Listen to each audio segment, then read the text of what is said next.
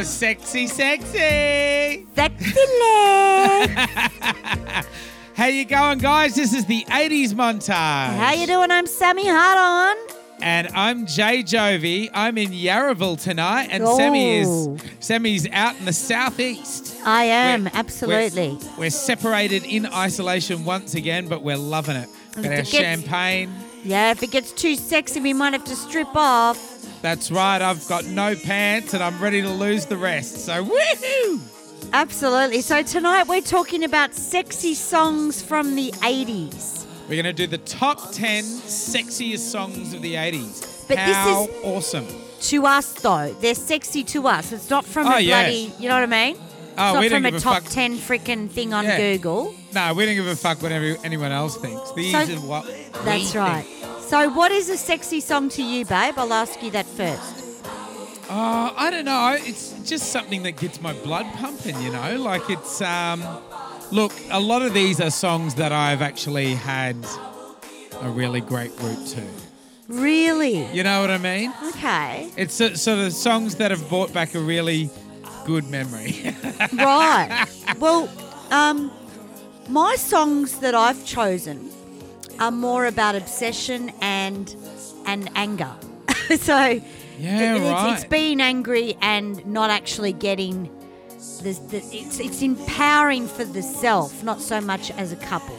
Ah, yeah. Yeah. Because there are sort of a few ways you can take it, isn't there? There's Absolutely. sort of like, you know, like fiery kind of angry kind of sexy kind of thing. Absolutely. Like a really empowered kind of Janet Jackson kind of Well, that's right. Thing. Mine is the feeling it gives me when I'm walking into a nightclub or, you know, if a catwalk or whatever, if you were like Zoolander, for instance, and you were doing your own show, you would feel powerful with these songs. Yeah, like when you walk in the club. Kind of like, because a lot of my songs, honey, are about breakups, but I think they're fucking sexy. Yeah, right. Right? Because that's a bit that and astrologically, for astrologers out there, I have a stellium in Scorpio in the 12th house, and my Venus is in Scorpio. So you shouldn't have animals in houses. They should be let roam free out in the paddock. Well, if someone knows what they're talking about, they'll go, Jesus, okay. So the Scorpio thing and just feeling... like I'm in control and is a nice feeling. But none of my songs are really love songs tonight. Okay. Well, mine is sort of if you imagine you had a crush on somebody and you were to sort of attach a song to that person, right? That will make sense to you. Like they're sort of the song that plays when you look across the room and you see that person and they're all sort of distant and mysterious and unattainable and that kind of thing. So, yeah. So that right there will explain mine, because mine are kind of mine are not angry whatsoever. Right. Mine are sort of mine are quite different. And just so the people know, we haven't told each other our songs. No, they will be a big surprise. So we might even double up. You know what I mean? Yeah, we could. I've got a few spares. I've got a few runners up the sleeve. But if you double up like a game, you let me know, I had that as well, you know? Yeah, that's right. That's called a threesome when you... That's right. Yeah. So, we could look at that because it'll be quite interesting to see how interpreting sex through music could be musical and it could be through the lyrics as well. Yes. I get mine through the music. Yeah, that's right. The lyrics to me are a bonus thing. That's right. I get the sort of sexy element from how the songs make you feel, you know, rather than lyrically what they mean by logic, you know. Yeah. So we just played the first song, which was one of mine. It was. Oh, was it really? Yeah. Father Figure, George Michael. Sexy. Released on the 28th of December, 1987. Is that right? Yeah. Now, this song for me is sexy as. Do you remember beautiful. Do you remember the video? And I don't remember the video. Can you tell me about it? Okay, so there's a supermodel in it, and her real name is Tanya Harcourt Kos. Who cares? Oh, no, she's amazing. She's amazing. She's almost androgynous. She's quite masculine, which would have helped George, right? Yeah. Because Georgie obviously wouldn't have gone there. Yeah. Hey, but he could have. No, he didn't. There were rumours, but they weren't true. He'd just come out of the closet full stream at this single. Because she actually says... Maddie's putting diabolical things up on the screen again. We're talking about Maddie Ray. Our man behind the bar, in there in the control room, being a pervert, as usual. Yeah. Sorry to interrupt. Go for it. So he's putting it's from the album Faith, and it went top 5 in Australia, which is gold, 35,000 copies. The model did not know who George Michael was, did not know what he did, and then ended up the sex scene. What the storyline is, he's a taxi driver. Yeah. And she's a supermodel, and he picks her up from jobs. And then he drives her around and he becomes obsessed, or he wants to sleep with her, right? Now, every second shot of this video is of him smoking a cigarette. Yeah. And then it's that whole borderline scenario with Madonna where she falls sort of a little bit for the photographer. There's a bit of a trio thing happening there. The photographer wants to bang her, and then there's this obsession thing there. The artist and the muse kind of situation. That's it. Yeah, that's right. So she made £10,000 for that video. A cool 10,000. Yeah. Did she get her boobs out in it? A what? Did she get her boobs out in it? No, she didn't. She wore lovely lingerie. She only had suspenders on. It was a time where suspenders and stockings were big. Oh, gotcha. And she was 21. She was 21 in that video. She's gorgeous. I thought she may have also been in a Brian Ferry video, but that was another woman. Right. She now is married. Well, she got married to her first husband and had 3 kids. Yep. And now she's an event promoter, like does weddings and stuff. Okay. So anyway, amazing song. Musically, we hear the vocal delivery very breathy. Yes. And the lyrics are fantastic. So this is one of those songs where I go, oh, my God, the lyrics are incredible. And it's just a bit predatorish, you know? That's all I wanted. You know what I mean? And how old was he? How old was George at the time? If she was 21, how old was George? Well, it was after Wham, I reckon 23, 24. Oh, yeah, that's definitely doable. Because it was 1987. He may have been older, I'm not sure. Right. I don't know how old. He wouldn't have been 30, though. He wouldn't have been above 30. He might have been. But he always looked good for his age, George Michael. I was watching a George Michael clip while I was researching these, actually, and just look back at because I mean, we've only got 5 each, so it is really, really difficult to do this kind of thing, especially for the 80s, because it was a decade of music that was very focused on sex. It was, yeah. And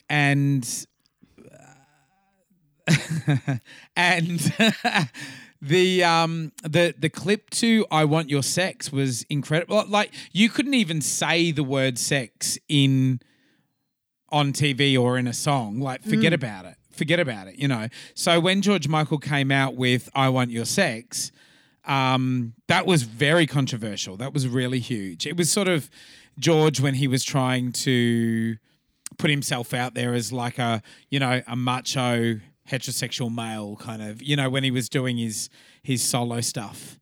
And it is a very sexy clip.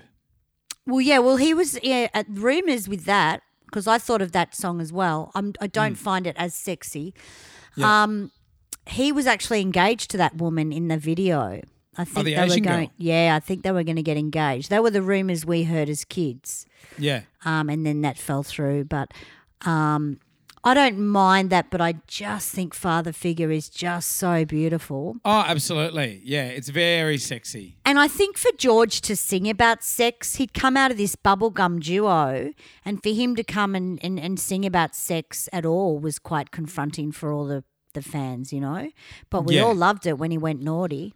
Oh, absolutely. It was almost like his Debbie Gibson breakout, you know, or, you know, whenever these little girly things go slutty and start wearing chaps like Christina Aguilera, you know. They fucking turn into dancing fucking hookers after their third album. It's like she's bopping around with a tutu and an umbrella, and then turn around the next single. Turn around the next single. She's got the ping pong balls out. Exactly. They all do it. They all do it. They're in Thailand. Yeah, that's right. But no, they all do it. So that was my first one. Fantastic. Good start. Absolutely. And she said that it was a very exhausting video that took 3 days because she's in it more than George. George is hardly really in it, you know. Yeah. It was shot in downtown LA. Did take 3 or 4 days.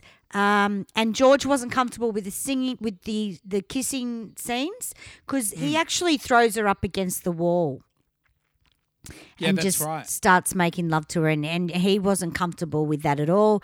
And she just said, "Can you fucking hurry up? The sooner you do it, the sooner we'll get it done." Finger me, come on. Yeah, that's right. So that was my first one.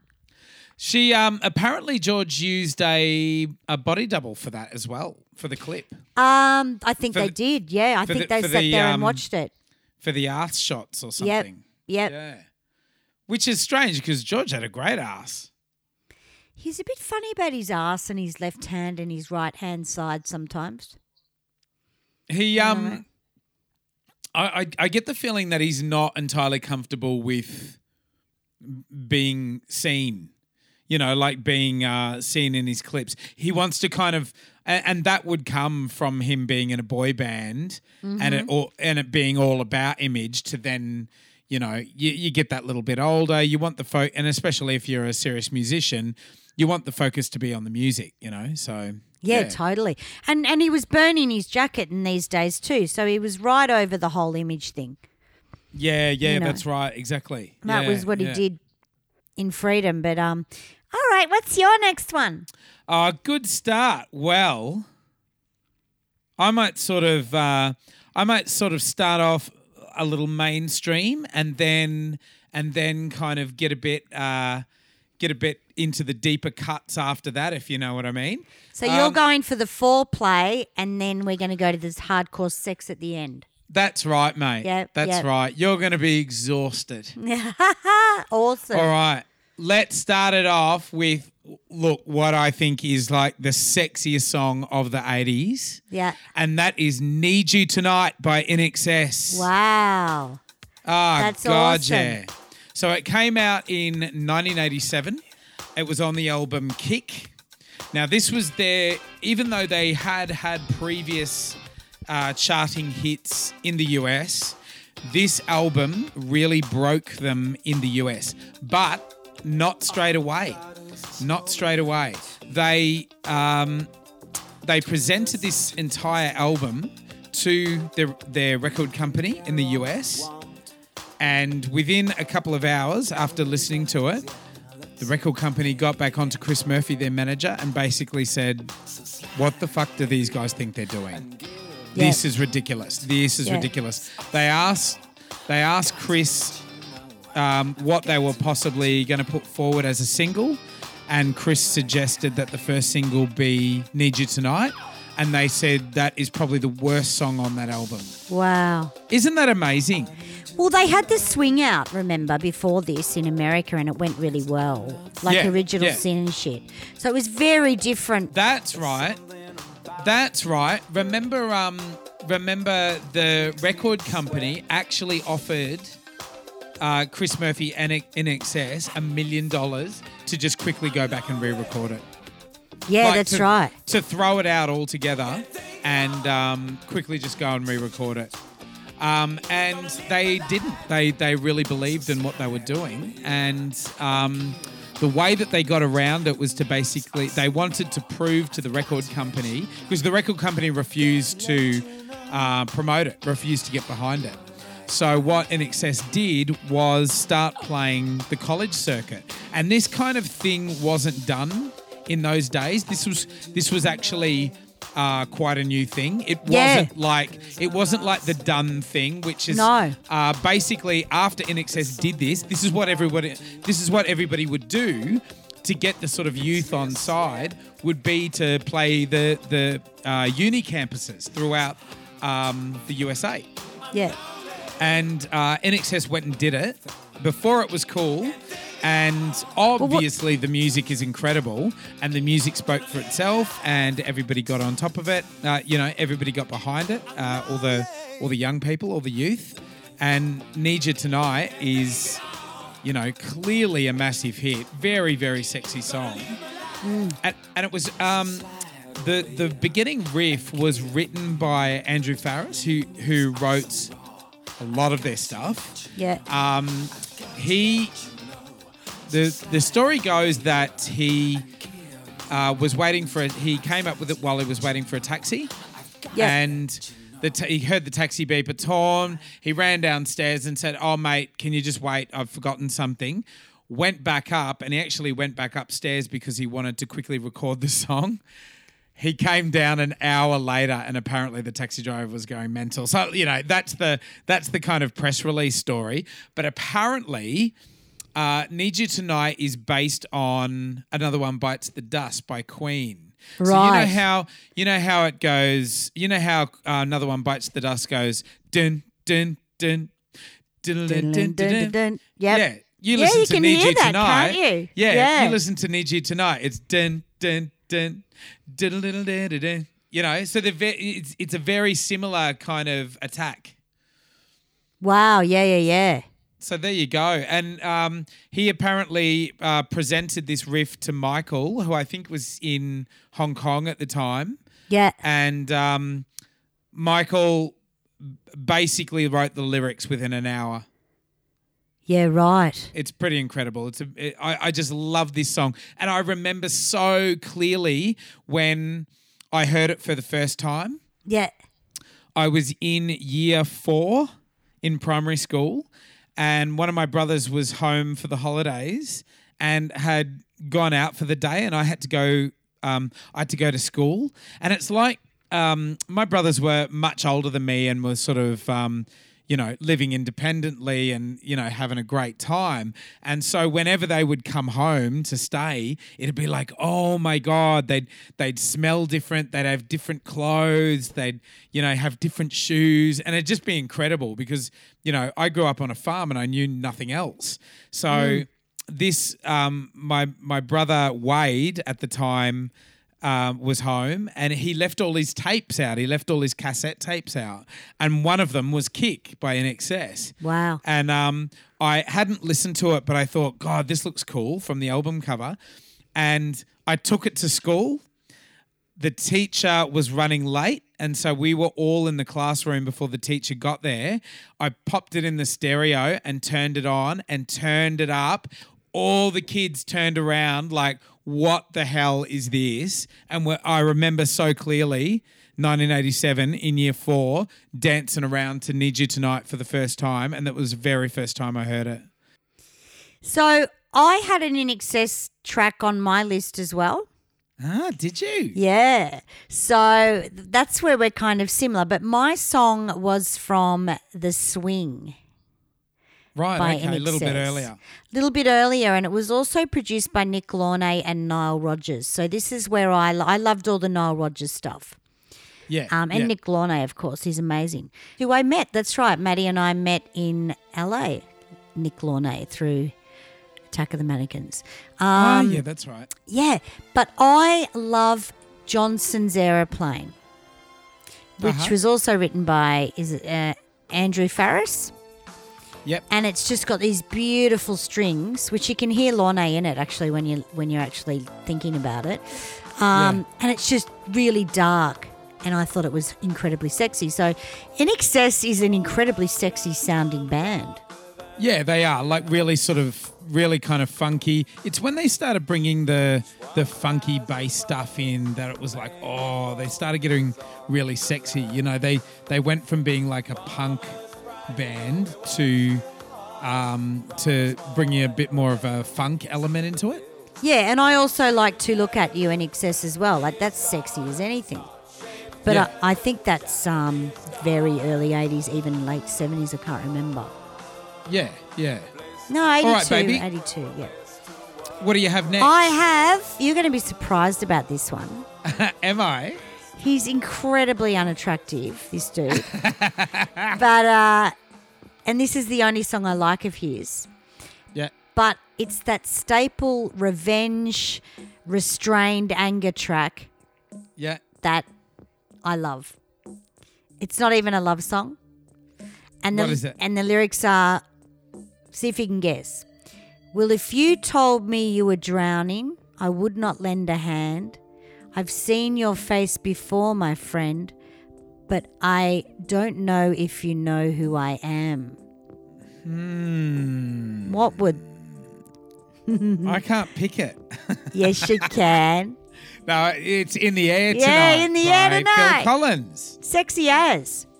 Yeah, absolutely. You know? God, it is a sexy track. And it's it's strange how, I mean, he was basically writing about the impending divorce between him and his wife, like the breakup that was about to happen. And isn't it incredible that you can write a song about divorce, but it can actually be a sexy song? Absolutely. It's so weird. Absolutely. Yeah. And it was in D minor, and minor's always a sad key. Major's a happy key. So That's right. It was in D minor, and I've heard a lot of cover bands do this, and they don't fucking do it properly. You have to have a real... I think this drum solo, for me, is something that only Phil Collins could play because he wrote it, you know? Yeah. You know when people, they write songs and you think, oh, my God, they sound fantastic. Yeah. And then all of a sudden you think no one else could sing it like that. Well, I don't think anyone can play that drum solo like Phil. And you have to have the keys spot on.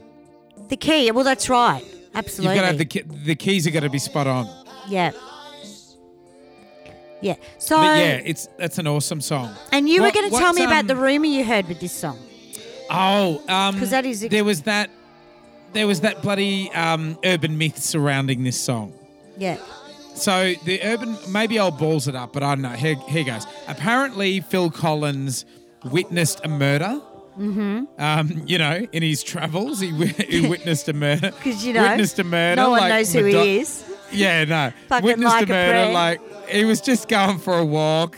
Just going for a run, and like Madonna in Like a Prayer. Yeah, right. He witnessed this murder. Except uglier. Yeah, like Madonna, but unfuckable. Yes, that's right.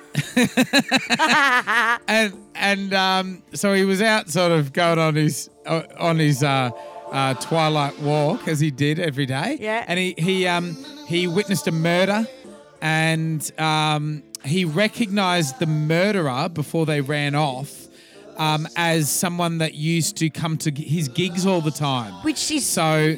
Who the fuck could go to his gigs? Yeah, Not a murderer. Exactly. Must have been a fellow ugly. Ugly.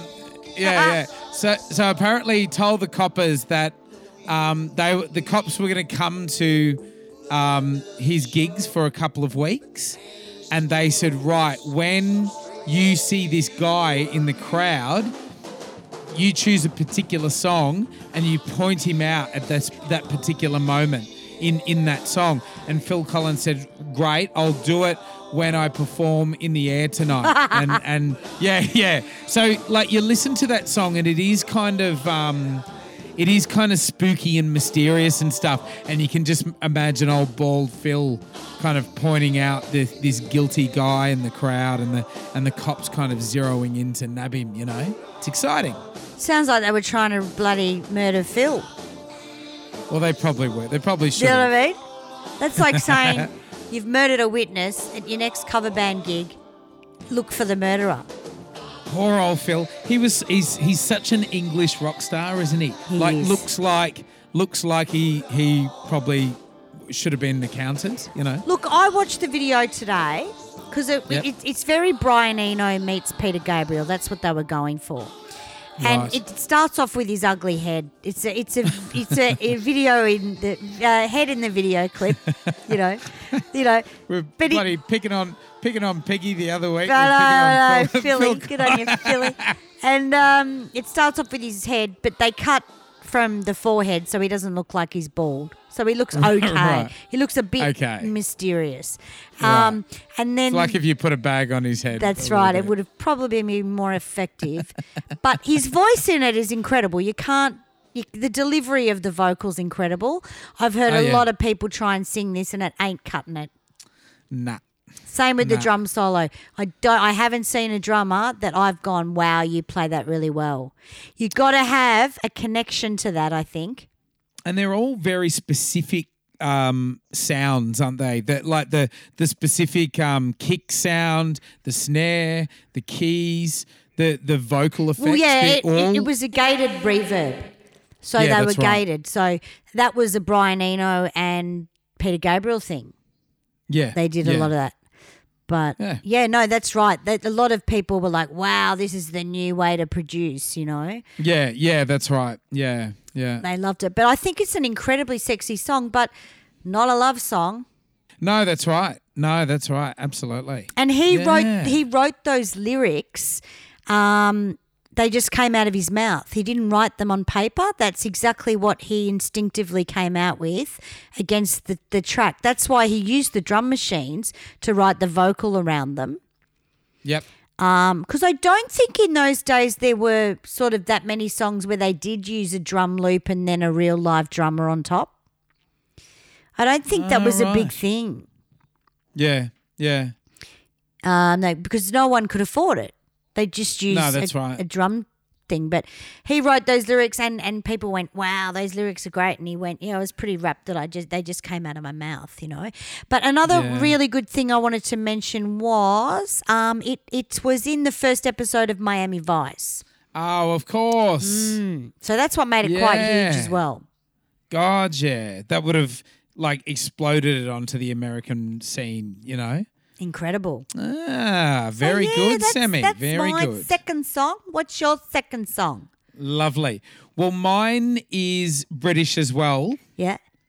It's a little bit darker. In fact, quite a lot darker. Oh, it's open in time down on Fascination Street. So let's cut the conversation. Get out for a bed. The Cure. Oh, yeah. The Cure. Yeah. Fascination Street. Yeah. This song is Fantastic. sexy. Absolutely. I love things like this. Yes.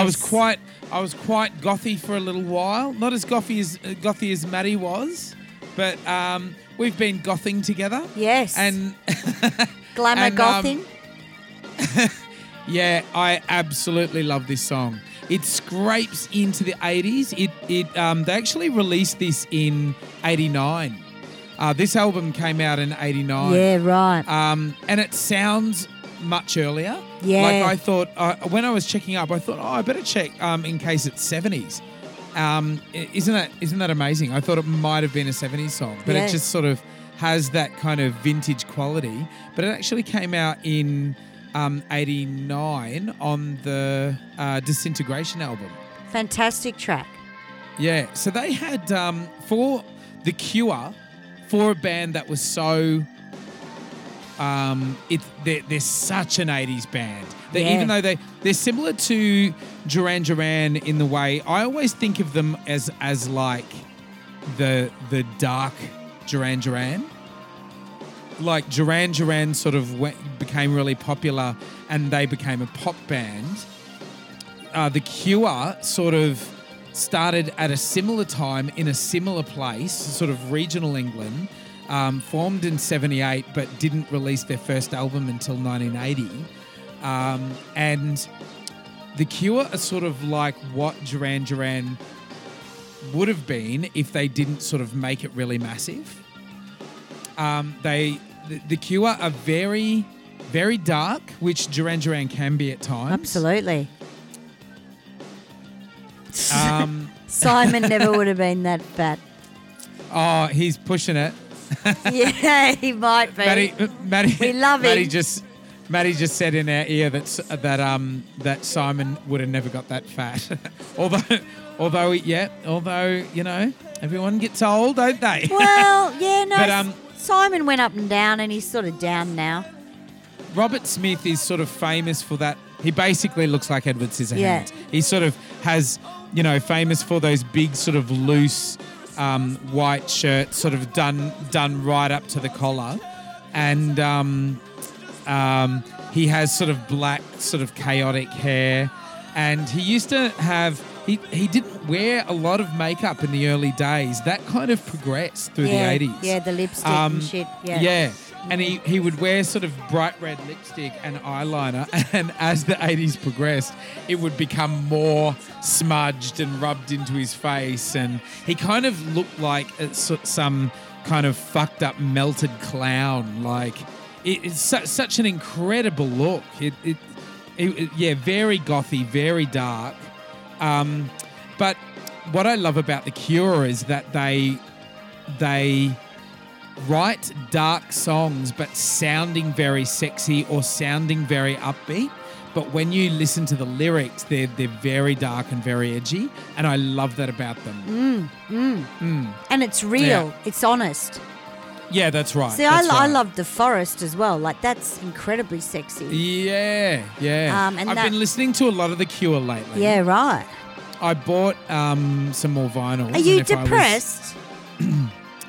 Oh, look. Do you know all the memes that go around? No, all the memes. Do you depressed? Yeah. At the end of the day, apparently The Cure got voted. Apparently the Beatles got voted the most influential band of last century, and The Cure got voted the most influential band of this century in terms of inspiring lots of emo bands, lots of pop punk bands and sort of neo-punk bands and stuff like that.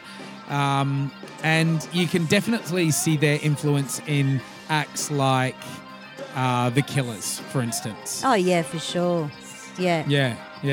I mean, so I loved The Cure in the early years. I mean, they had some up songs as well, which were they did both really well. You know, they did both sort of vibes really, really well, which is unusual for bands to do that. Yeah. Especially when they're quite gothic, it can go one way or the other, not both ways. Yeah. See, I love Why Can't I Be You by The Cure. I knew you were going to say that. And I love the feeling that gives me. And that's also a negative sort of song, but it's I loved everything about that song. And it is a negative song. It sort of it does have a negative sort of edge to it, but it's got all like horns in it, it's like fantastic. trumpets, like you know, like it's hilarious. And they were dressed as plushies, and I loved that. Yeah. Dressed as plushies. There's another close second to Fascination Street by The Cure is Hot, Hot, Hot. You've got to listen to that. If you're not already familiar with it, listen to that. That is a sexy song. It's got a beautiful bass line. Hot, Hot, Hot by The Cure? Yeah. Okay, good. Oh, I thought you meant feeling hot, hot, hot. And I'm like, you fucking kidding me, aren't you? Oh, God. I'd fucking bludgeon somebody to death if they put that on. Oh, my God. People like it. Can you imagine like laying down to have a bit of a sexy night and somebody putting fucking feel ole, ole, ole, fucking what have we got ourselves into here? Okay, stick that condom on quickly. Don't breathe with that. Fucking hell. So there you go, The Cure. I Great choice, man. Whack it on next time you've been lucky enough to bring someone home. Yeah, I think they're incredibly sexy. Incredibly sexy. There were a couple of songs that I wanted to put in that was 79, and I thought, it's got to be 80. Yeah. So, The Cure. I mean, look into The Cure. There should be a little movie written about those guys because they've been around for a long time. Yeah, gotcha. Yeah, absolutely. And still going. They sort of recently played with the Melbourne Symphony Orchestra. They had all their songs. That would have been an incredible gig. Amazing. I'm sorry I missed that. Yeah. When they came out to Australia? Yeah, just in the last couple of years. Oh, yeah. shit. Yeah. All right, baby. Have you got another one for me? Yeah, I do. And this is a little bit different, but it's fucking sexy as. It's not a song that's, sexy lovey. It's about another breakup or another nightmare. Voices Carry Till Tuesday. Oh, fuck. Yeah, Very good. yeah. I love this song. I know. How good cool pick. is it? Yeah. Yep. So March 1985. Now, I always love the video clip. Great video. Yeah. Do you identify with the girl in the video clip? No, but she looks like a blonde Brian Canham, a female version of Brian Canham, and she gives the same look with the eyes and just stares down the camera. Oh, yes. I watched her today. Anyway, so what was her name? Amy Mann. Incredibly, still writing songs now. Incredible. So she is in the video clip, and the scenario is she's a musician and the boyfriend is a jock that just has a day job, and he says things like, "I'm so happy the band's doing well. By the way, what's with the new hair?" You know what I mean? Like, he picks on her all the time. He abuses her, really. Yeah, well, it's sort of that passive-aggressive psychological Passive-aggressive, and absolutely. So she's at band rehearsal and singing the song. Making her feel weird for how she looks, what she does. Get a real job, like, that kind off. of stuff. You know what? I did personify with this chick a little bit. Yeah. Yeah. All musos would have. I really felt for her. Like, she's a gorgeous, gorgeous girl, but she doesn't fit into the sort of mainstream life. Yeah, and that's all right. of us. That's all of us musos, isn't it? Absolutely. But the video was incredible. So in the end, you see they go on a date because he it got banned in some areas because he pushes her up against the wall and sort of mini rapes her. Yeah, right. And forces her. And then there's another shot where she's in a dark wig and the back of her hair, and you think he's having an affair with someone, but she turns around and it's her. So he used to make her dress up as different people. So there's a lot of abuse in that, where she was treated like, the people didn't like it. They weren't comfortable with it. Well, like she had to be somebody else to make him happy, sort of. That's it. So now this song was written about a woman to start off with. She wrote it about a lesbian relationship. Is that right? Yeah. How exciting. And the record company went, "No, you can't do that. We need to do the hetero thing." No, Lizos. No, can't do that. Go hetero. So that's when the guy got the gig as the boyfriend, who looks like a bloody Czechoslovakian mafia dude, Yeah. If there's such a thing.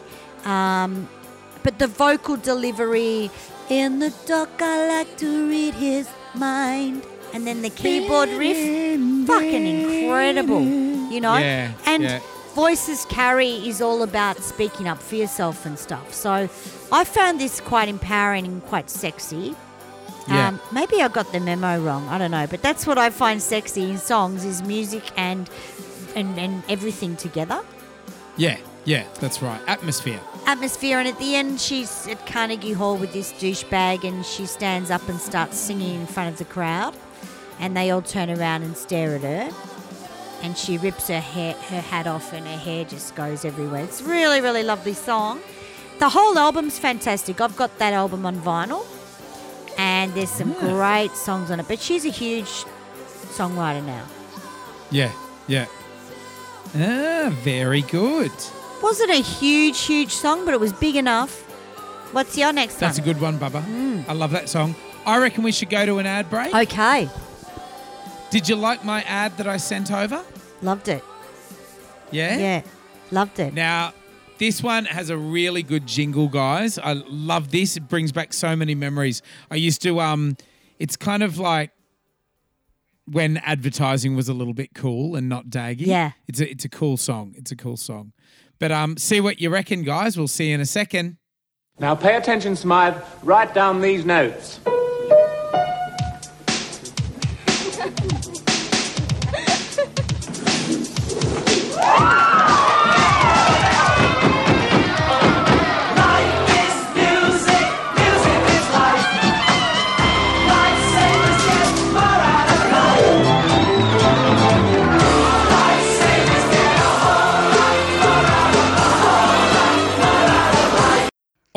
nice one. What did you think of our ad, guys? It's a pretty good one. I'm sure it's brought back a few memories. Can definitely remember that one.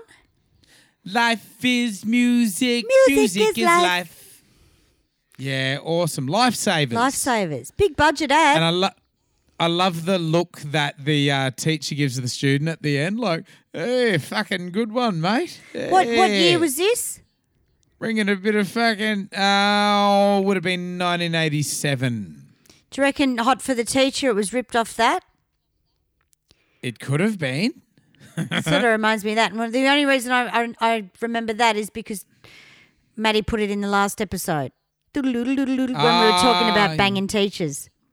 Yeah. But you haven't heard it yet because good we're going call. from one to another. Yes. All right, so let's bring it back. We're doing, of course, the 10 hottest songs, 10 sexiest songs to us of the 80s, according to Sammy and Jay. That's right. Who are the experts on sexy songs of the 80s. Experts on sticking it in. That's right. Next song I've got for you, Sammy. Yeah.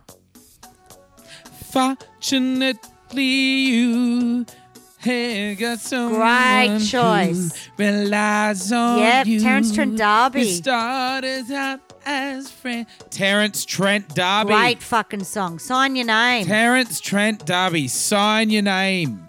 Now, this is a sexy song. Abso-fucking-lutely. Can you remember the name of the album? Yeah, it was... Something The World According to... Yeah, it had Wishing Well on it as well. Yeah, it did. But this was the better song. Yeah, that's right. Now, this was released in 1987. Yep. Oh, you love you. We were having it.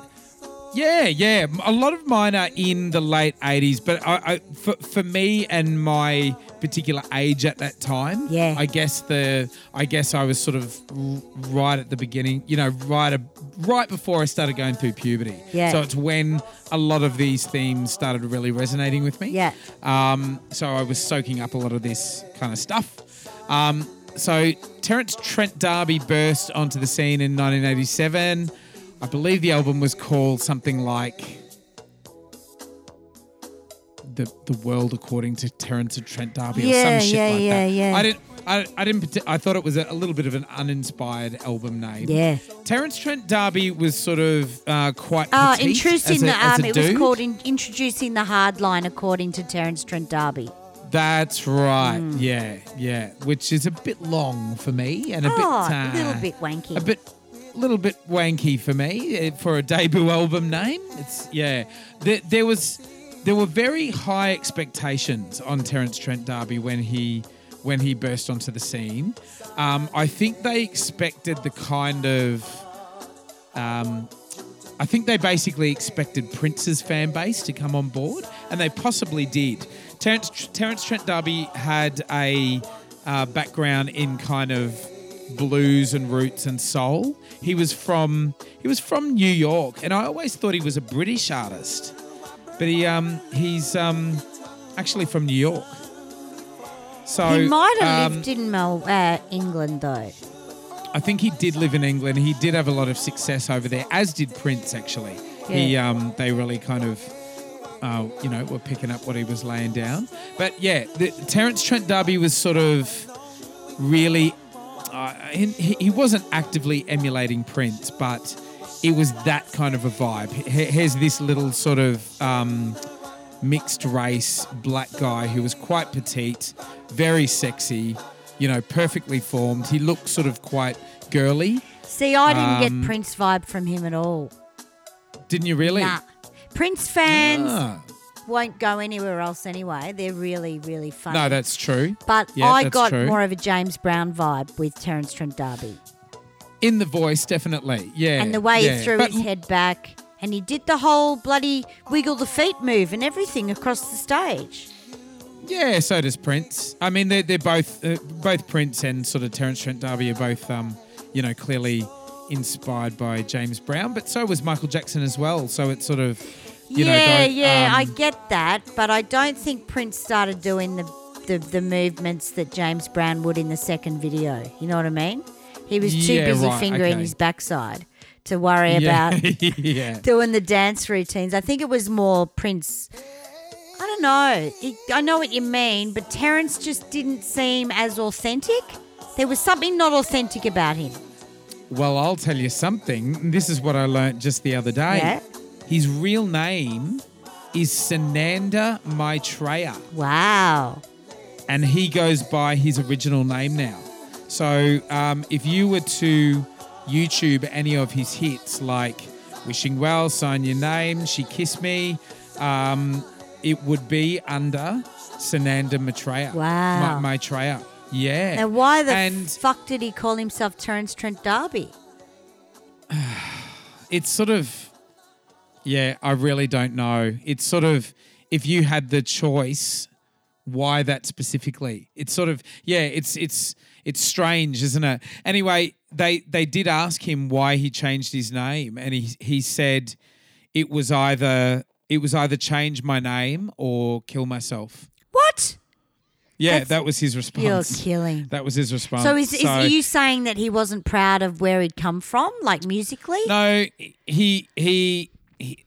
I think he was suggesting that whole kind of thing was inauthentic to who he was. Oh, there you go. So it was, well, I felt that. I felt it. So it was, yeah, absolutely. So it was like sort of he had to either kill off this persona, Terence Trent D'Arby, or it would have been a matter of killing himself altogether. So, that's interesting because that's exactly what I mean with him.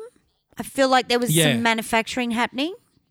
Yeah, that's right. He was never able to quite follow up the success of this album either. No, which would have been quite frustrating. He did actually front In Excess for a little while. Yeah, that's right. Can you remember that? Yeah, I do. Yeah. He did have a good vocal for that, I thought.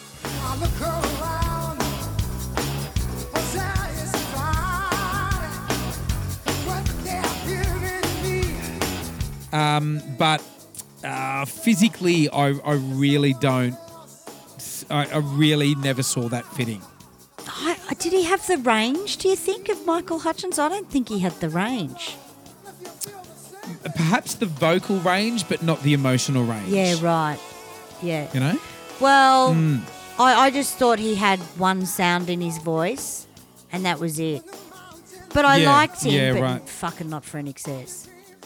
Yeah, no, that's right. Yeah. So he did look, I liked his voice. I loved this song. It's a very sexy song. Fantastic. Yeah, but it's sort of it's sort of one of those cases of like lightning doesn't strike twice, you know, unfortunately. He wasn't able to quite follow it up. No, and it was the first biracial video as well. And that was really interesting because we hadn't really seen that kind of thing before as kids. Yeah, right, okay. The whole, you know, the biracial relationship of the two people. It was kind of interesting. And look, you've got to go back and watch this clip again. You can't tell me that he's not trying to channel Prince. There's sort of there's the bedroom scene. It's got his bike in the it's got his big sort of massive bike in the foreground. It's very kind of Purple Rain, the film. yeah. They're sort of having sex in bed. Even sort of physically, they're quite similar. And I don't know if it was the record company's idea to sort of push him through that slot. And the Bambi eyes and shit. He's giving it the Bambi eyes. Yeah, really kind of sooky looking up through his eyelashes and, So there you go. But look, sexy song, fucking no great doubt. song. I was the same with Terence. Didn't like him, but I loved this song. Yeah. You know, Wishing Well, I could have fucking loved and left, but this song was a ripper. Yeah. Now, what do you got for me? All right, so I'm going to get out of foreplay mode and go into stick it in mode. Ah, awesome. I've got Vanity 6, Nasty Girls. Dun, dun, Awesome. dun. Right? For me, Very hot. Prince's proteges were my fucking favourite of all time. right? Yep. Especially Vanity. Vanity looked like she'd been sitting on a cock for 24 days straight in her video clips, and she sold it so well. And Nasty Girls, we were just talking about Prince. Nasty Girls was written by Prince. Yep. And it's just this club song that you heard in the clubs that was dirty. It was nasty, you know. It sounded like it was, written and performed by a stripper. That's exactly right. Right. And when you look at her, she was beautiful woman. Yeah. But really gave the sex out, really gave the sexual look. I've just got to get my paperwork. He loved those sort of multiracial girls, didn't he, Prince? He loved the sort of, he loved when they were a little bit Latina, a little bit black. Yeah, loved it. He just put these girls together. So Vanity 6 was 3 chicks, and they'd come out in suspenders and bras and stuff. And that's where I loved that shit, because it was like you could wear that stuff in a music video. I was really excited about it. Yes. And there was a club in St Kilda called... Shit, now I can't remember the name of it. But we used to all go in our lingerie to this club. And it was in St Kilda with trench coats. Yeah. Phenomenal what we used to wear when we were kids. So it went number 1 in the Hot Dance Club play chart in America. And it was knocked off by 1999, Prince himself that year. Oh, my God. Wow. Now, if you don't know who Vanity is, Vanity was one of Prince's ex-girlfriends. He sort of banged most of the chicks he worked with, except for Sheena Easton. She wasn't going there, but a lot of chicks that he worked with, he was having a relationship with. He would sort of become enamored with these beautiful girls, and he'd sort of kind of coach them and build these acts around them, write all their songs, teach them how to dance, and then sort of send them off to have a career. It's pretty amazing, isn't it? Yeah. He'd sort of how he'd coach these beautiful girls is incredible. Well, she actually did an acting role in a movie called Action Jackson. And she plays a nightclub singer, and Action Jackson is sitting there watching her. And it's what a stretch. It's the funniest scene you've ever seen, because she's like, "Can you get me right? Baby, undress me." Like, she's very sexual, and it's just hilarious. Now, Vanity is... sometimes I don't realise how much of a fan I am. We did a Prince cover band called Computer Blue years ago. Yeah. And we did a demo, which we might play on this show. It was a demo from our band of Vanity, and I can't tell you vocally how much I understood what she did. She wasn't the best vocalist in the world, but she just sounded so fucking great. Oh, fantastic. So we might put that on, because when I actually recorded it, I went, fuck. Now I know how hardcore I was about this chick, because I can sound a little bit like her. Which surprised me, Yeah. Not everyone wants to sound like Vanity, but I just was surprised, that's all, when you hear something. Ah, interesting. She did a move, like the Vanity Nasty Girls was also in Purple Rain. Yep. And also in a movie called Girl 6. Have you seen Girl 6?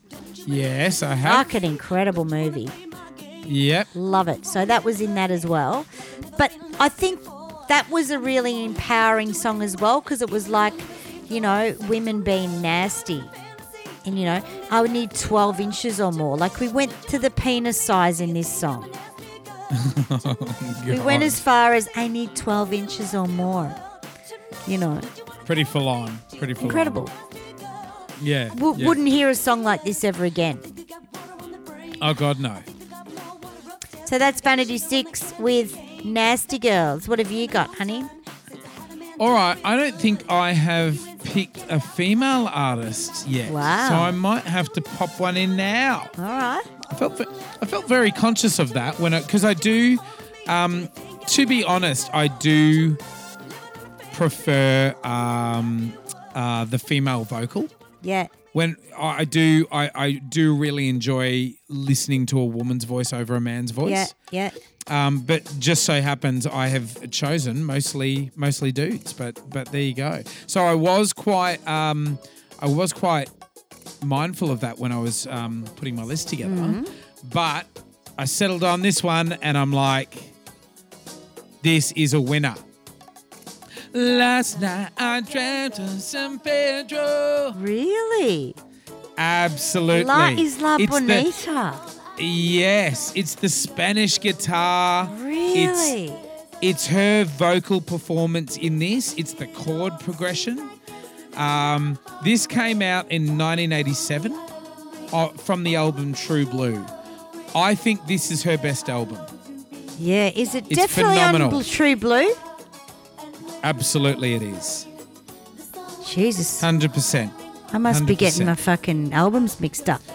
True Blue is the one where she's got the album cover is like where she's got her head back and it's a Yeah, side you're profile. right. Absolutely. And she looks like a kind of Roman It was statue. probably about She- the fourth single or something, was it? Or Something like that, yeah, something like that. But it was she speaks in Spanish in a couple of points during the song. Yeah. She actually these days when she performs it live, and she's done this for about 4 or 5 of her last tours. She has performed the song completely in Spanish. yep. And she will do flamenco. Yeah. She'll do sort of salsa, and it's sort of at that time for Madonna. If you have a look at the film clip, she looks amazing. She looks amazing. She's stripped. Yeah, she's not wearing a lot of makeup. She's just got her hair slicked back. She's just got sort of a slip of a dress on. Oh, yeah, and So she's it's got the not- Spanish gear on as well. Yeah. Yeah. And then later in the song, Yeah. she puts a flamenco. She puts on this sort of red polka dot flamenco dress on, and she looks phenomenal. She looks so beautiful. Yeah. But I love this song. Her vocal in it is really, really good. If you're one of those people that thinks that Madonna can't sing, listen to this song. Yeah. She just she evokes so much emotion. It's just really beautiful. It's a song about longing and remembering. Yeah, because she looks and I down from the absolutely window love at the guy with the long black hair. Is that right? He's playing flamenco Yeah, guitar yeah, on the yeah, street, yeah. and she's can hear it through the window. Yeah, that's right. Yeah.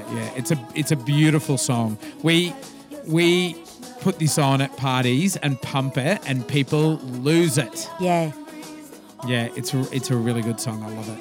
I Absolutely. remember this very clearly when I was growing up. Yeah. Absolutely. Yeah. I remember this video very clearly as well, and I remember the new look she had. And there was a lot of songs in the 80s, though, where the Spanish theme came into it. She wasn't the only one. Everyone went that's through right. a little bit of a phase where they went, we better do a Spanish song and put it on the record, because Yeah, that's right. That's Gloria right. Estefan was so fucking huge. And Yeah, they all yeah. wanted to get a bit of that pie, And I remember... Well, it was what I think it was is a real Miami vibe taking over. And Miami, because of the proximity to Central America and Cuba and so forth, Yeah. and the Caribbean, that kind of Spanish Latino vibe was really cool. It certainly is now as well, like with the popularity of reggaeton and that kind of thing. You look how sort of Maluma has exploded, and he just did a duet with Madonna actually just not long ago. So look, Madonna had a lot of songs around this time. She had a bulk of her really, really good stuff was around this time, and a lot of those other singles overshadow La Isla Bonita. Yeah. Yeah. But I really love it. It's really special to me. I love it. It's a really sexy song. Yeah. And it was produced and written by Patrick Leonard. That's right. So that's interesting because I was hoping that she might have written that one, but no. Oh, did he write it entirely? Yeah. I thought she might have. Yeah, okay. Yeah, no, he wrote it. And it's interesting because I didn't think it was very Madonna when I heard it. I was like, Yeah. what's going on here? So, because I'd also lived the early stuff. Yeah. And most of her stuff can be incredibly sexy. See, Borderline to me is incredibly sexy. Justify My Love. You know. Yeah, yeah. She looked beautiful in this clip. Yeah. She looks so fresh faced. She's not like, she doesn't look like a little tart in it like she does sort of earlier on. And she's not sort of overdoing it with all the sex stuff which came later. Yeah. It's sort of you can see right into her like in this song and in this clip. Yeah. And she's not there's this thing that Madonna does, and I'm not sure why she does it. She does this sort of she'll blink like 100 times. It's because she's very smart, and they say that blinking is connected to your thought processes. So it means she's having a lot of thoughts at the same time. Yeah. And she does it a lot later on. It was an 80s thing. The whole blinking thing for her was her 80s sort of thing, you know, like. Oh, mate, it ruined her film career. You can't be doing that and be an actor. She used to put that in her films. You're right. Yeah. Not a good move. Because your eyes are saying something totally fucking different. No, the moment you blink, this is a little acting trick. And actually it was Marlon Brando that used to say the key to acting is not blinking. He used to say if you just do not blink, because the moment you blink, they will edit, they will cut. Yeah. If you can sort of hold your gaze and not blink, they'll keep the camera on you. That's right. But it's sort of, if you're doing that kind of crazy blinking thing, it doesn't let people in to your eyes. No. It does sort of give off a kind of, you know, a vibe like you're very guarded, which I think maybe where it comes from with Madonna. You know, well, she used would to be do very the same thing with her mouth and do the whole. It wasn't like the duck's face, but it was like she'd kind of do that whole lift her top lip up a bit, you know, and put her and put her fingers in her mouth and do that whole. She had a couple of little bells and whistles that she used to do. Yeah, bit of shtick. Which were kind of cool, but as you say, you go and do a movie and you can't do that shit, you know? No, that's so right. So hopefully Madonna's listening and she'll realise why her movie career was pretty shit. We've just answered it. she'll learn from us, I'm sure. Yeah, I know, right? She'll be like, those bitches. Yeah. All right, what do you got for me, baby? I have to go with Sex Dwarf Soft Cell. Holy shit. Yeah. Very good. And that was, I love Sex Dwarf, but Maddie and I love it together. And I think it shits all over Tainted Love. Right, and it's absolutely. A really great dark energy that if you're in a nightclub and this is pumping, you just want to root, man. You just want to go, woohoo. You just go straight into the disabled toilet. That's exactly what it was about, man. It was about being quite full on sexually, but it was about dwarfs. So if you look at the video, he's got dwarfs in the videos, and they were hot in the 80s. If you went out into dwarfs, yeah, absolutely. Yeah. You know, they used him in "You Can Dance If You Want To," "You Can Leave Your Friends Behind." I could name six video clips where they've used dwarfs. Easy. They were just sort of like extras from Wizard of Oz that were out of work. Well, so they thought, there was a thing in the 80s where at nightclubs, and I remember at Chase's nightclub, there was this one dwarf or short person that used to come to and get in for free. He just had that look. They'd let him in, and he's an actor now, but I can't remember his name. It was just a thing, but it reminds me of a friend of mine that wanted a dwarf party for his 40th, where because there used to be a sport called dwarf throwing. Have you heard about that? Yeah, absolutely. Yeah. So he wanted that for his 40th, which is just fucking my crazy friends. And this song used to remind me of that. But I love the beat. Really dark. Ah, cool. And I love dancing This is to a it. good pick. Yeah, I Yeah, love right. dancing to it, and it's not a love song at all. I didn't think you liked Soft Cell. I don't like Soft Cell, but I love Sex Dwarf. Yeah, right. Okay. Fucking love it. You There know. you go. Used to hear it. I used to go to. Can't remember the club in Melbourne. One of my boyfriends was the DJ. My ex-boyfriend's was the DJ, and he'd play it all the time. And I used to go, Yeah. "What the fuck is that song? It's great," you know. Where was the club? In the city, and it was Sub-Zero or Subculture. Subculture. Oh, wow. Yeah. It didn't. It sort of. Anyone out there remember Subculture? Subculture was sort of 90s, I think. Yeah. But my ex used to play Sex Dwarf. He'd play bloody, what's the thing from the Lost Boys that we love? Thou shalt Yeah. not What's the name of it? fall. That was on my shortlist. Right, wow. Sammy. Cry Little Sister Cry by Little Gerard Sister. McMahon. Incredibly sexy track. Yeah. So the songs, he used to play that, and then he'd play something that was totally obscure, and you'd go, this is the best. But Subculture was definitely, they had very alternative DJs, and this would be something you heard in the 90s. Now, he was a one-hit wonder, that guy that did Cry Little Sister. Great. That's Gerard McMahon. Yeah. We could do And him as a one-hit wonder. Oh, yeah, we could. Although, you know, I fucking love that song. I don't feel like picking on him. Yeah. I fucking love that. Oh, it's a piece I love of that art, song. isn't it? Oh, it's beautiful. Yeah. So you've got the kids choir doing the seven deadly sins. You know, thou shalt not fucking steal or whatever it is. Yeah. And then you've got that awesome drum beat coming in like dum dum dum dum Oh, dum dum. fantastic. That was a great song from Lost Boys, and apparently it wasn't purpose written. A lot of people think it was written for Lost Boys. Yeah. But he actually wrote it, and then Joel Schumacher, the famous director, came up to him and said, "Oh, my God, I can't believe you've written this song. It's absolutely perfect for my film." Yeah. And Gerard McMahon was like, "Oh yeah, what's it about?" And like he didn't know it was about vampires, and it just fits perfectly. It's fantastic. Yeah, incredible. And I think it's a stronger song than the movie. Well, they go hand. I can't remember the movie.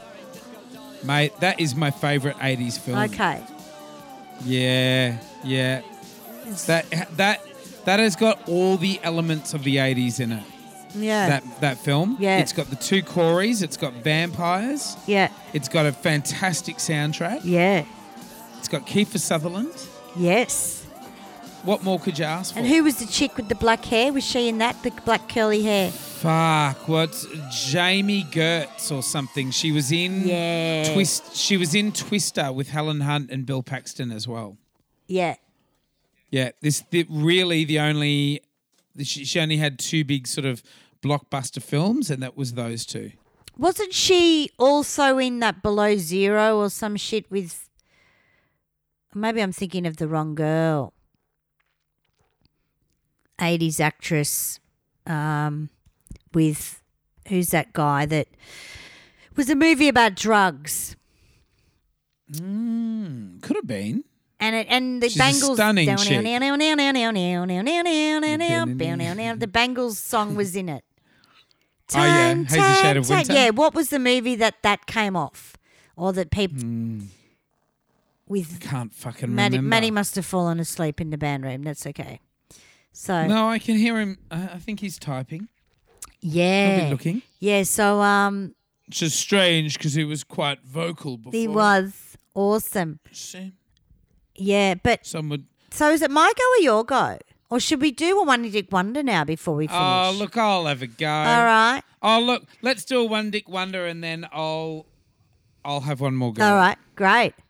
Because it's a bit of a curveball. All right. I've got one that you would absolutely hate me for, but I'm not going to say it. What?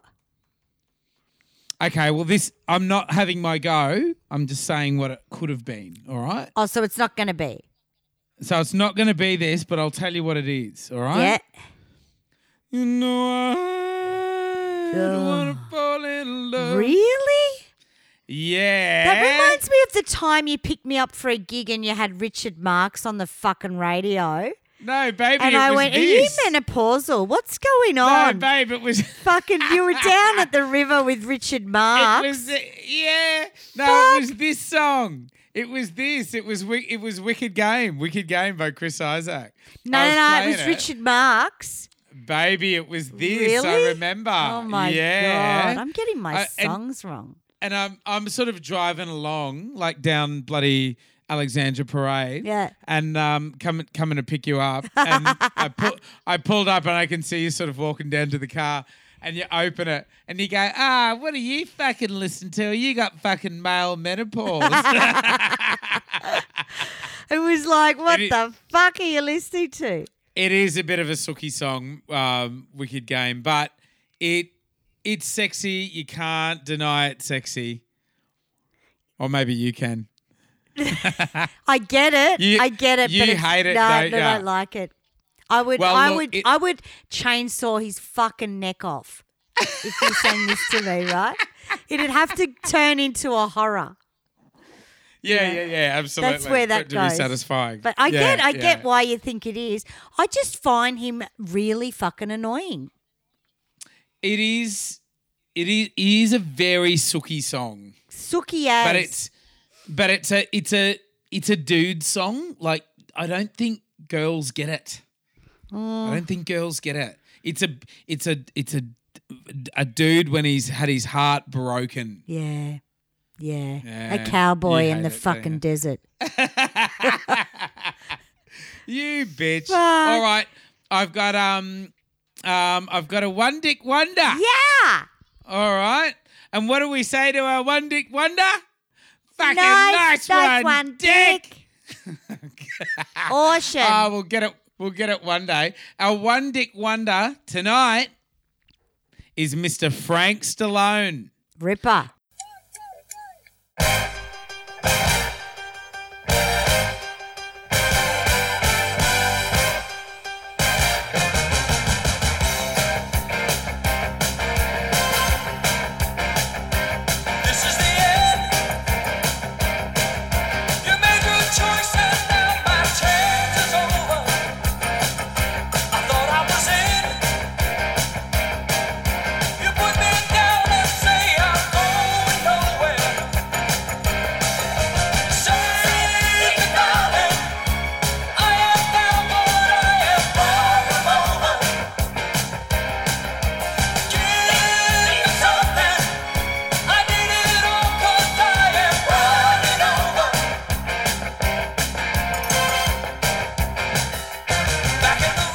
So Frank Stallone obviously has the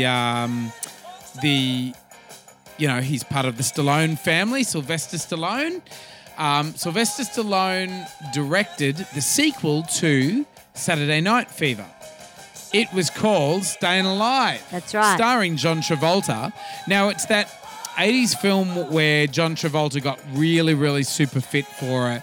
And I remember famously Sylvester Stallone made John Travolta wax his entire body, even his pubic hair. Right. And apparently that experience for John Travolta was like harrowing. Yeah. He's never been able to forget it. Because John Travolta is a wog at the end of the day. He actually is quite hairy.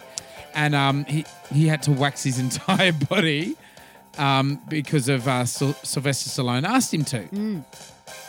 Well, I think he looks hot in this. He did look hot in it. It's not a great film. Oh, Is see, it? I love it. It's one of do my... you? Oh, yeah. It's got my girl in it. It's got Cynthia Rhodes in it. Right? She's in every fucking movie. Anything that she's in, I'm there. Right, okay. So I love this because it's about dancing. Now, if you went to a dance school in the 80s, you heard this song by Frank Stallone. And what is it called, JB? Because I have no idea what it's called. The song is called Far From Over. Far From Over. It's so generic. It's just like, far from over. oh yeah, you know, like that kind of oh yeah, do that kind of fucking triumphant kind of Soundtrack 80s shit, yeah. Yeah, just soundtrack fodder. I don't love the song at all, but it's the final scene, I think, where he's got his love interest or his girlfriend that was, which is Cynthia Rhodes. And then there's the other girl that's a real high, bitchy chick that he's never going to get. She just cock teases him. And at the end, they want her to jump up so he can catch her. And this is the end of the song. And there's this sexual energy they have, but the girlfriend doesn't like her. And the girlfriend screams out, jump, jump. And then she jumps and the show's amazing. So at a dance school, like the Dance Factory, I went to the Dance Factory at Bartuccio's or whatever. This was the song where you did a group dance to at every fucking concert. Right? Yeah. I think I don't like the song, but I think the movie's incredible. But you got to remember, this is John Travolta in the 80s as well. So he's come from the disco diva from the 70s and come into the 80s, which was all what this movie embodied. Yeah, Shit right, music. right. The Bee Gees' music style changed as well. They changed their style in songwriting and they wrote some rippers for this song, for this movie. Yeah, yeah. And we saw Cynthia Rhodes singing, and Frank also had another track on this album called I'm Never Gonna Give You Up.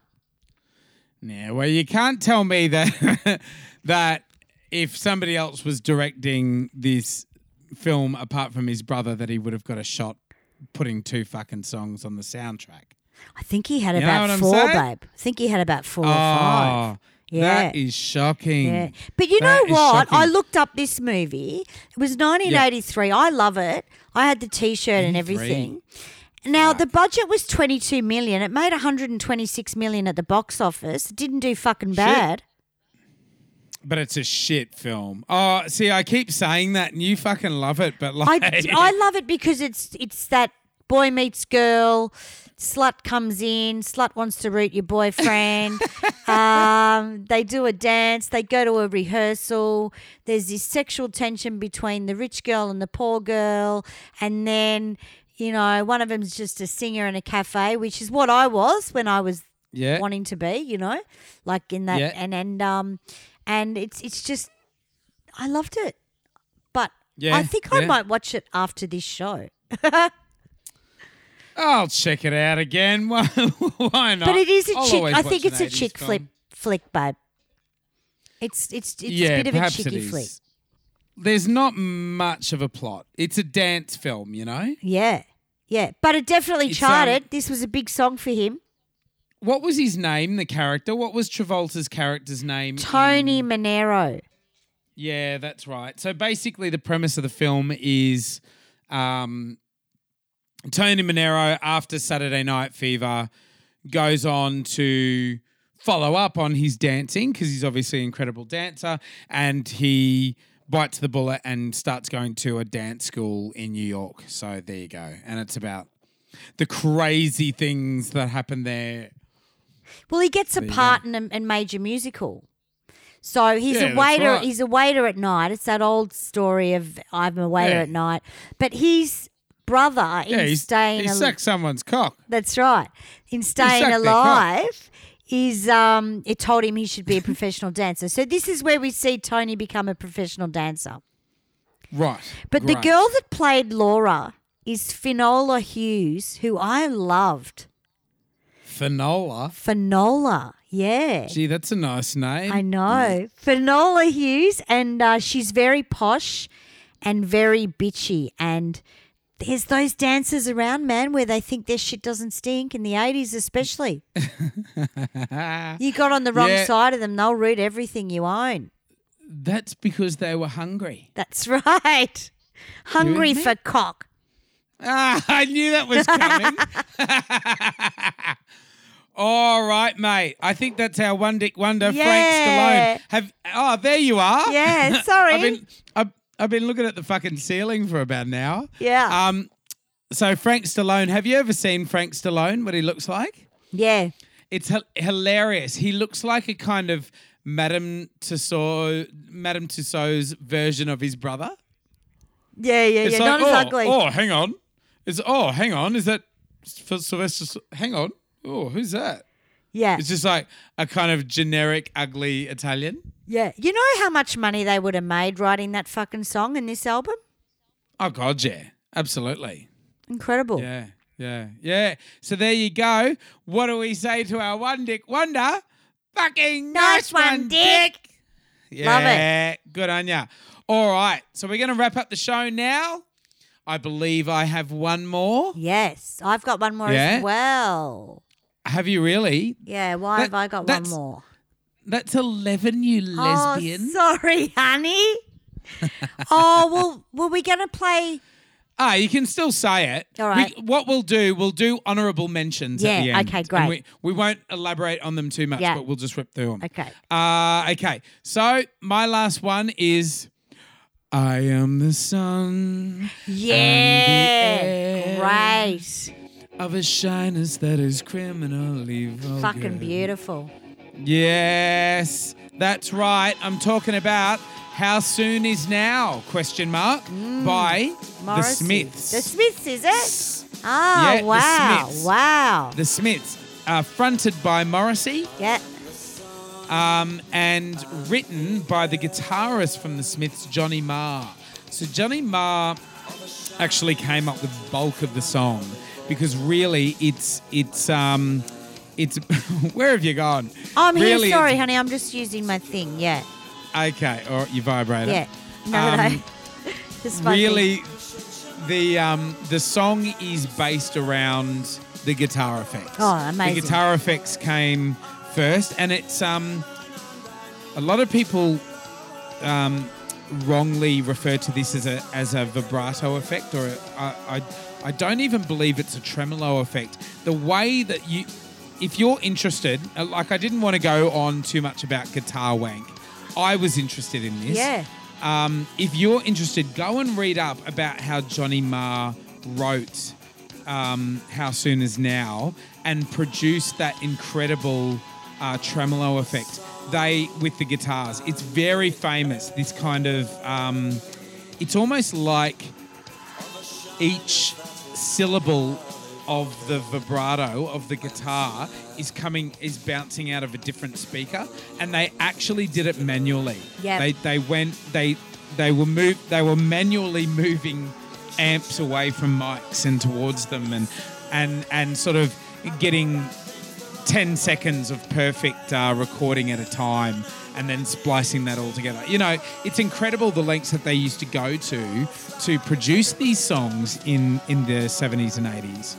And, and this is in the days before computers could do it. Yeah. So they had to produce these revolutionary, never heard before sounds themselves. They had to do it sort of manually. Yeah. You know? So Johnny Marr came up with the guts of that song, and apparently they had been out the night before.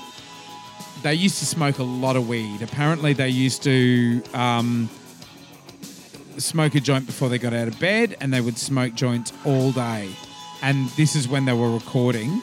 They had a particularly successful day recording. They went out to sort of celebrate, had a really, really big night. They got up sort of mid-afternoon the following day, presented Morrissey with what they had of the song. Morrissey, in that kind of, drunken, hungover, stoned over kind of state, wrote that song, wrote the lyrics in an hour. Yeah. And it's just so beautiful. It's you can see a lot of the songs that I've chosen are a bit dark and lonely and individual, yeah. And they're all about kind of longing for somebody unattainable. Yeah. I guess that says a lot about me. I don't know, but you would know this song as well. How Soon Is Now? You would know this song as well because it was famously covered by Love Spit Love. The lead singer of Love Spit Love was also the lead singer of Psychedelic Furs. Yeah. I believe I'm right about that. The lead singer of Love Spit Love was the lead singer of Psychedelic Furs. So there you go. Their version, Love Spit Love's version, was in The Craft. Remember that movie with the four witches with Nev Campbell? Yep. And later, it became the theme song to Charmed. That's right. The series was Shannon Doherty and Alyssa Milano and the other one that nobody remembers her name. Yeah. And didn't we see this song done by Tattoo? The two lesbian... Oh, they did too. Good pickup. Yeah. So Tattoo was a Russian duo and they were originally sort of launched onto the world through Eurovision. Yes. And they had a song called All the Things You Said or something like that. And they also released a cover of How Soon Is Now, which was really great, Yeah, it wasn't much different, but it was just two chicks. Yeah, that's right. It's interesting with the female vocal, but look, I absolutely love the original. Oh, without a doubt. It's a long song. I think it runs for about sort of 7, 8, 9 minutes or something like that. Yeah. I love every single bit of it. I love every bit of it. It's you know, you can whack it on and sort of have 2 or 3 roots in that time. It's great. That's right. I love that. I love that. Right. I love that bit too. Yeah. Was that guitar or keys? No, it was guitar. Oh, wow. Yeah, it was guitar. That's my favourite bit. Yeah. I can't say there are too many key effects. I mean, if this song had been recorded today, it would have been mostly keys because of all the synth that they would have used today. Yeah. But because it was recorded when it was, they did all those songs. You know, they made all those sounds with guitar and incredible. Different things. So yeah, there we go.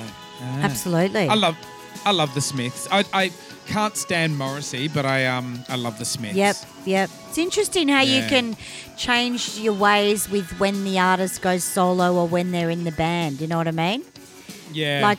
I'm not in. I don't necessarily love Wham, but I love George Michael. You know? Yeah. Fantastic. I think I can't stand Morrissey because he's sort of his politics are louder than his art. You know? Yeah. If I know too much about the artist, I'm not interested at all. Yeah. True. Yeah.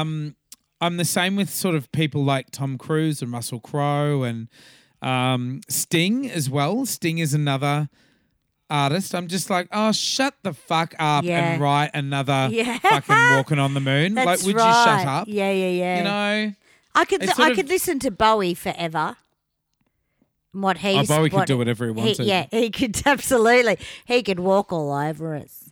But you know, the amazing thing about Bowie is that we all felt that we knew him, but then when he died, we all realised that we barely knew anything about him. That's right. Yeah. What we knew of Bowie was his music. Yep. You know? Because he didn't preach. Yeah. He talked about that's people's right. behaviour and not his own. Yeah. And he was very accepting. He wasn't kind of left-minded or right-minded or, you know what I mean? He wasn't sort of interested particularly in politics. He just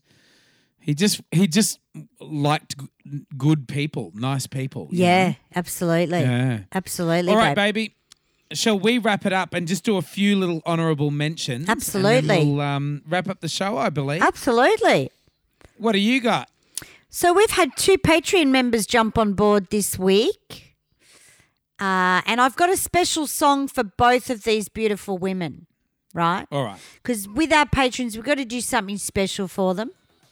That's right. So the first one is Jodie Smith. And Jodie! I've got a song for Jodie.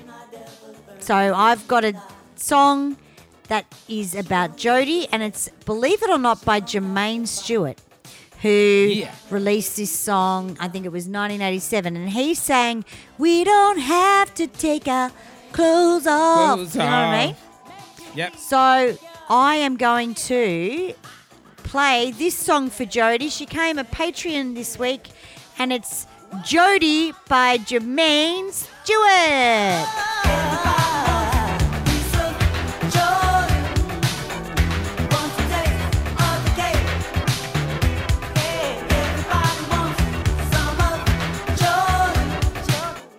Good on you, Jodie. Where are you, JB? Did you like that? Did you like that little shout out? Good on you, Jodie. So that was Jermaine Stewart with Jodie, and that goes out to our latest Patreon, Jodie. And the next one is Sammy Neal. Samantha Neal became Sammy. a Patreon this week. And We know thank Sammy, you so don't much, we? girls. So I've got a song here for Sammy, and this is from the Village People. It's called Samantha. So we're going to play this song for Sammy. Off we go.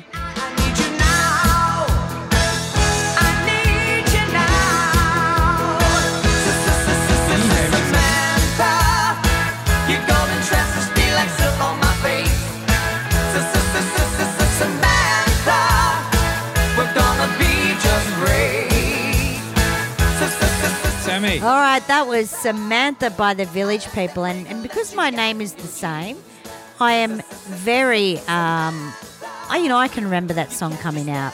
It was a really big one. It was Can't Stop the Music soundtrack, 1980. We just get there with that one. And that was for Sammy Neal for being such an awesome chick and being our Patreon. Yeah. All right, what a great show we had tonight. What a fantastic show, guys. Thank you very much for sticking in with us while we've been in isolation. Thank you for coming on board, our Patreons. Thank you, everybody who has contributed to our social media. Please like, share, subscribe, and comment.